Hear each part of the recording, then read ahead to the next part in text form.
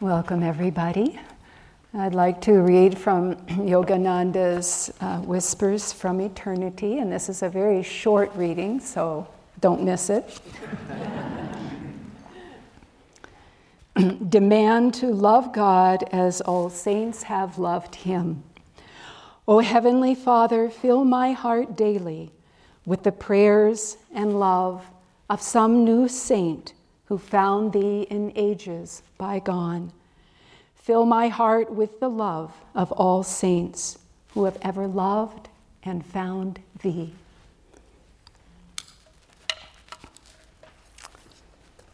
So our topic this morning is, who are the true Christians?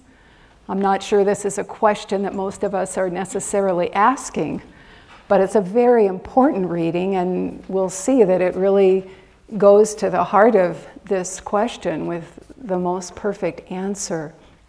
I wanted to begin by a little unusual, but I wanted to share with you an image which Bhaktan is going to put up on the screen. And this image is a painting that Swamiji did very early on in his life. And it's a painting of the devotee reaching to God, beholding the spiritual eye, the light of the Christ consciousness. It's a very simple painting because there's really nothing to say. It says it all. But I will say that it's that aspiration toward the divine, one-pointedly, longingly, lovingly. There's nothing else in the picture. There's nothing around it to distract the eye. There's nothing around it to distract the heart. It just very clearly is a powerful statement. And as I was meditating recently, a few weeks ago, in my meditation room, I opened my eyes, as one sometimes does, and right there on the altar was this image. And I had in the back of my mind this service in the back, because this was weeks ago.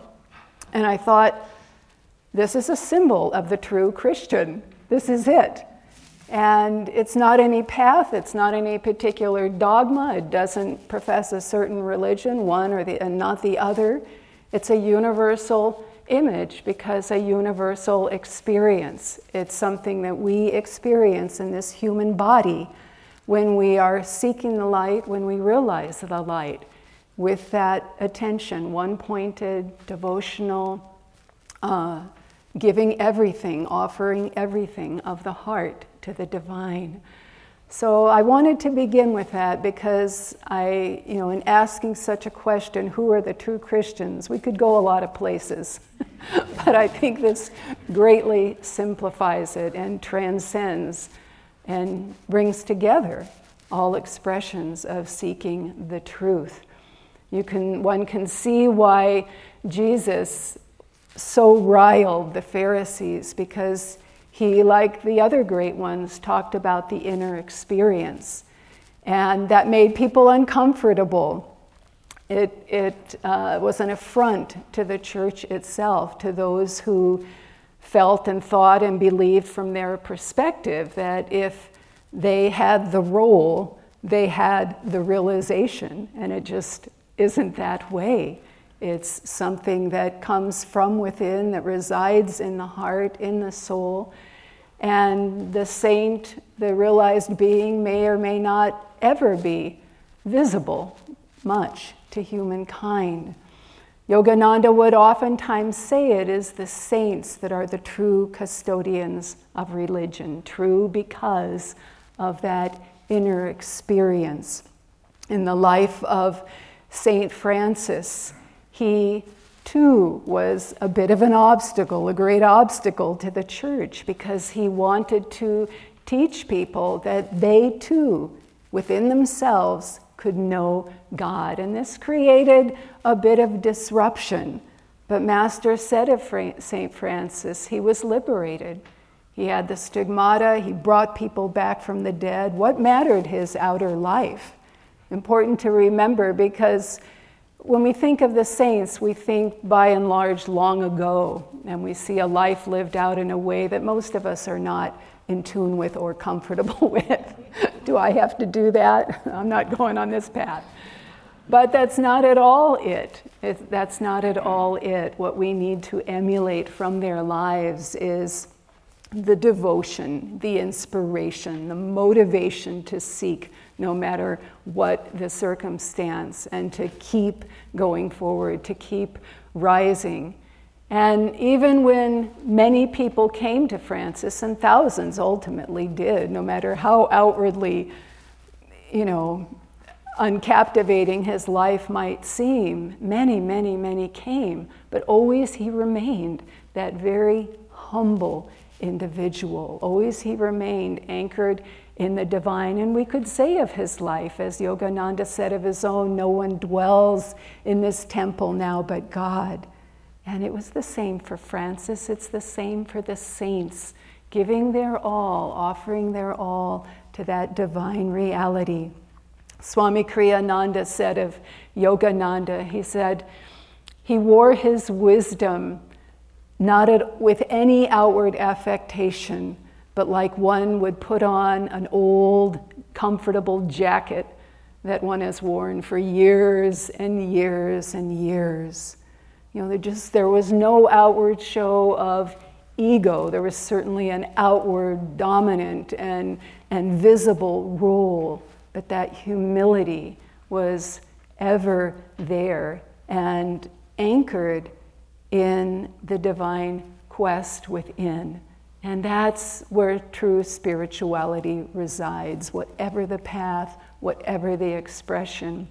It's that simple inner relationship of the heart with the divine, that inner communion. Swami Kriyananda shared a story of a great yogi, Sri Rama Yogi, whom he visited in India. And he was inspired to visit this great yogi because his guru before him, Yogananda, had also visited him when he returned to India in 1935. And so Swamiji, much later, it would be in the 50s or so, 60s, visited Sri Rama Yogi. And it was quite an adventure that he describes. There had been a train railway strike, and when the lines opened up, that was the opportunity. And he got on this train. It was a 9-hour train ride through India. He started in third class, which, is difficult. But he said then he went to the quarters where the servants were who served first class. And that was a smaller place. There were less people. But when people figured it out, he said you couldn't even move.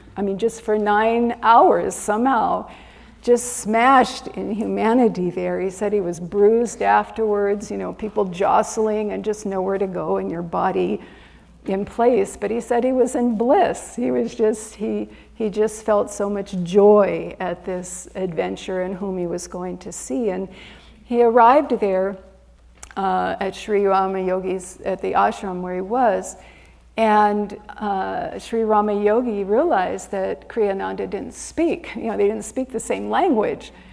So then he sends Swamiji back another 13 miles to the nearby village to get a disciple who lived there and bring him back so he could translate.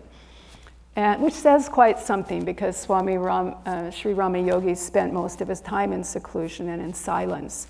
So here he was, stepping out in a big way to be also with Kriyananda, as Kriyananda was coming to be with him. And so when Swamiji came back with the disciple, they talked and they shared many things. Sri Rama Yogi shared about his life and how he came to his guru, Ramana Maharshi, who was no longer living, but that was the ashram where they were at. And he had received, earlier in his life, he had received a meditation technique. He took that, internalized that, and really utilized that technique. And he had an experience, he said, that he couldn't really qualify. He had no, sounding board to understand it. And so he would ask all of these pundits, one after the other, and he said, his question was, in meditation at some point, does the seeker, the act of seeing, and what one sees become one all-encompassing experience. And so these pundits would respond and they would say, absolutely not, that's not possible, can't happen, no. And he would just keep asking and asking and asking. And finally, he was presumably, somewhat unsatisfied with that answer, but still, wanting to understand. And so he just kept asking, and he was led to Ramana Maharshi. And there was a small gathering of people there, and he asked the question again to Ramana Maharshi, who deferred to a renowned pundit who was also there, pundit, spiritual teacher, philosopher, steeped in the wisdom of the eternal teaching, supposedly. So this pundit responds in this very same manner. No, absolutely not possible. This can't happen. And at that point, Ramana Maharshi corrects him and says, well, you are mistaken, because in fact, at some point, the seeker, the act of seeking, and what is seen all becomes one experience.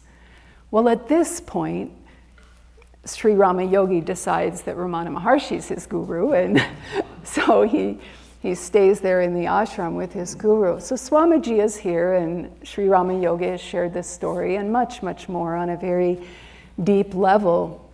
And at a certain point, because there's just this one other disciple there of Sri Rama Yogi's, and Kriyananda, he's feeling so much joy, so much bliss in his company. Master, many years before, had said of this great saint, if I had stayed even a half an hour longer, I wouldn't have been able to leave India. He just felt so much of everything India represents on a spiritual level, on the highest level, that was his comment.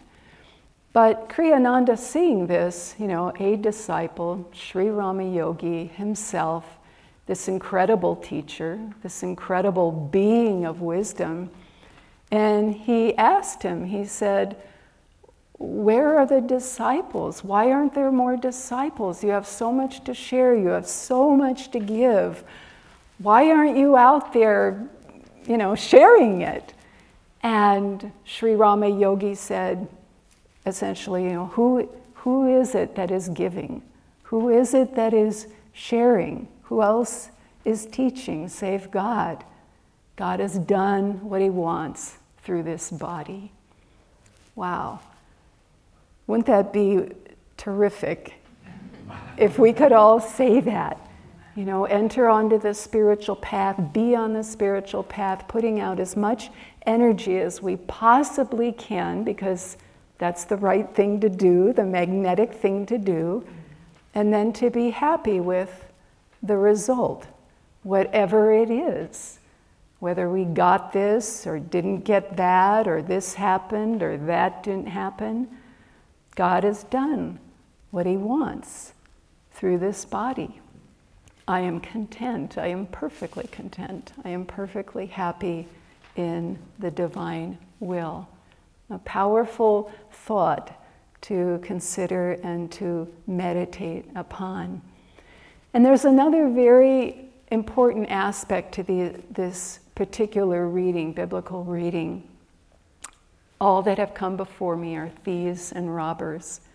And here's where it gets really, really practical. Because what is standing in the way? What is standing in the way? And as we reach out for that divine reality, that's a very powerful affront to the ego and egoic desire. It's very powerful. It creates some disturbance in our lives, certainly challenges. We like to think of them as opportunities.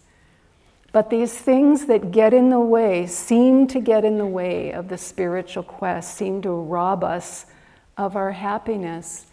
These are born of desire. And so this is the opportunity, again with that image, God first. God first. And when we try to live by that, when we try to put God first, we do see that everything starts to line up. Things just happen. Things come together. Things start to go right. They may not look like it outwardly. We may not even think it's quite right.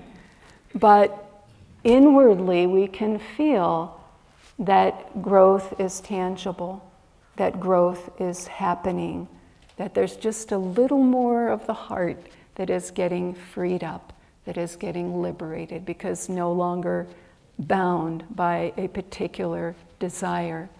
Swami Kriyananda gives us our teachings give us a number of ways to reroute desire. And one that sometimes people assume, and I've heard this, so you might laugh, but people think and feel this way sometimes. If I just fulfill this desire, it'll be done and gone. Well, that's not what happens. That's not what happens. They have a life of their own, and they generate a magnetism. And once that one is done, there's at least one more to come in and replace that and try to seize our attention.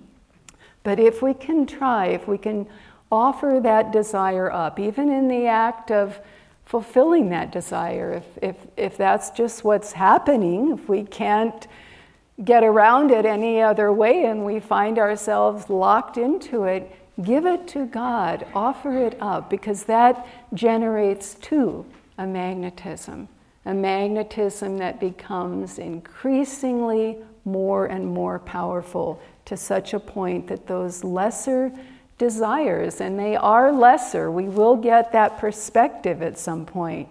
They're in the way, they're a nuisance, they're lesser, they're short term, and they don't even come out right most of the time. They come out all topsy-turvy and cause a lot of commotion. But if we can offer up those desires, we start to generate a magnetism that starts to reroute everything. Swami Kriyananda said that he would oftentimes observe that people who were engaged in service were happier than those who weren't, because less self-involved. And that's what desire does to us. It creates this vortex of self-involvement and the desire for self-fulfillment. And when we are busy giving, when we are busy serving, the attention is redirected. It's not on the little self. Recently, many of us gathered to say goodbye to Jyotish and Devi, who are now in Assisi, Italy, our directors here, and directors of Ananda Worldwide, and then on to India. And one of the parting things Devi said, she said, "Keep busy." And I have to say, I just thought, oh my gosh, we're all way too busy.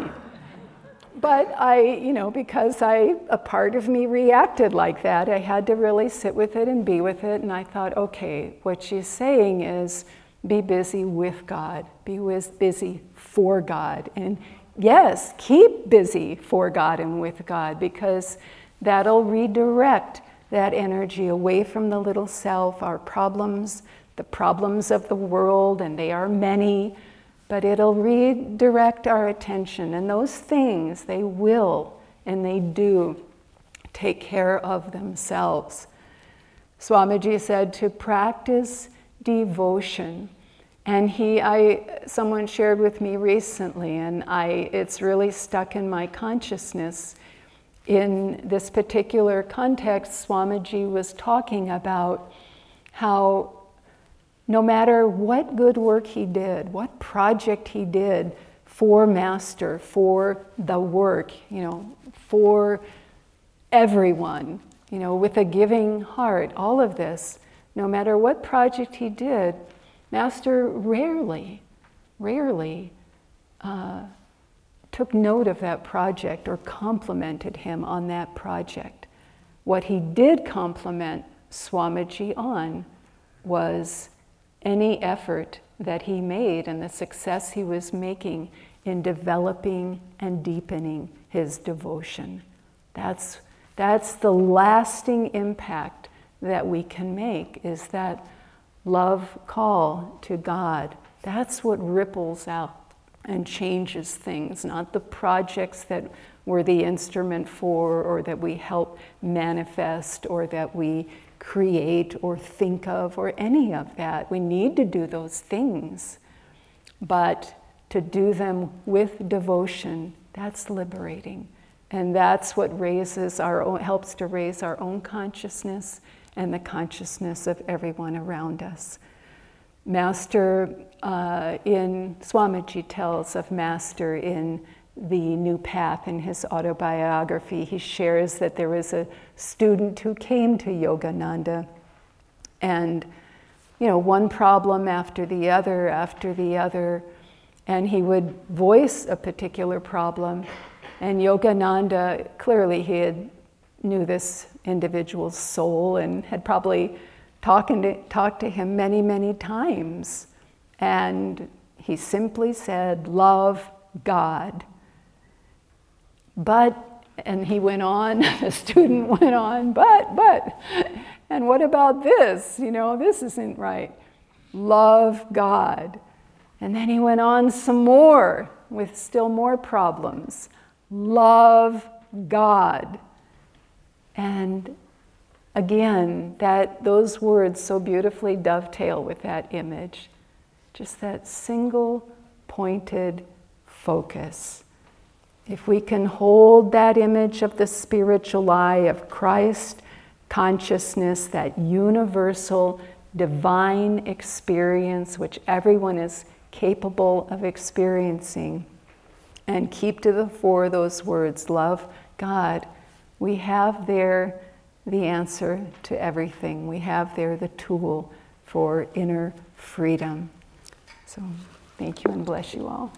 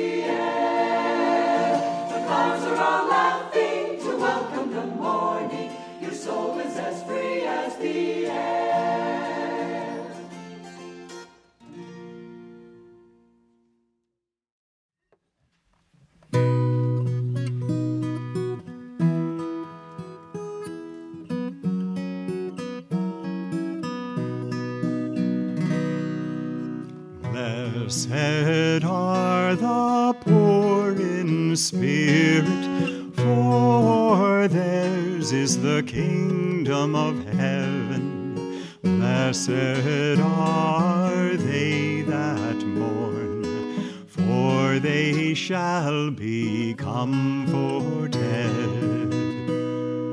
Blessed are the meek, for they shall inherit the earth. Blessed who thirst for righteousness, for they shall be comforted. Blessed are the merciful, for they shall obtain mercy. Blessed are the pure in heart, for they shall see God. Blessed are the peacemakers, they shall be called the children of God. Blessed those reviled for righteousness' sake, for theirs is the kingdom of heaven.